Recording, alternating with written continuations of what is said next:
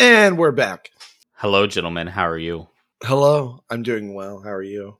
Oh, well, you look very fantastic. It's almost like we dressed alike. We're in uniform. We have to wear these. Corporate said so. I kind of have something that I want to clarify with everyone. Mm-hmm. You know when we went on our cruise and we had to talk about pineapples? Yeah.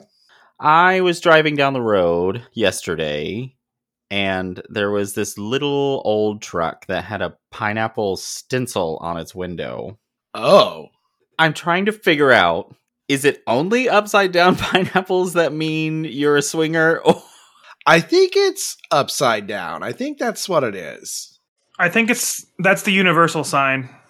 Because I heard that like pineapple in general means that you're a fun family, and I'm just trying to get the rules here. Like, what direction should my pineapple face whenever I put him outside?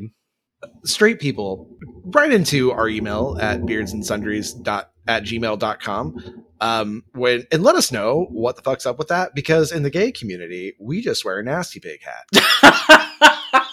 I was about to say, you said straight people, so what fruit do gay people use? Do I put out like a passion fruit on my porch? Oh, we don't use a fruit. We use an entire farm animal. Well, any fruit if you're brave enough. I have an entire bowl of fruit on my porch, and people are driving by, and they're like, "Oh, that house! That's the guy. That's the guy. That's him." I feel like that's the upside down pineapple, which actually sort of brings me to, remember Maya's Noodle House in your parents' hometown? Yes. All the pineapples. This place has tons of pineapples hanging from the ceiling. Yes, it does. And not like real ones, but they're like those decorative, like the paper things that you open like a book and then close all the way on the other side. And what is that called?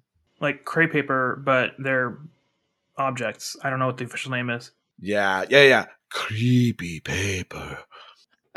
I just wanted to clarify that, because I was like, so are they trying to advertise that they're swingers, or what's going on here? The Beards and Sundries Market opens July 17th. Listen on Apple Podcasts, Spotify, or wherever you get your podcasts.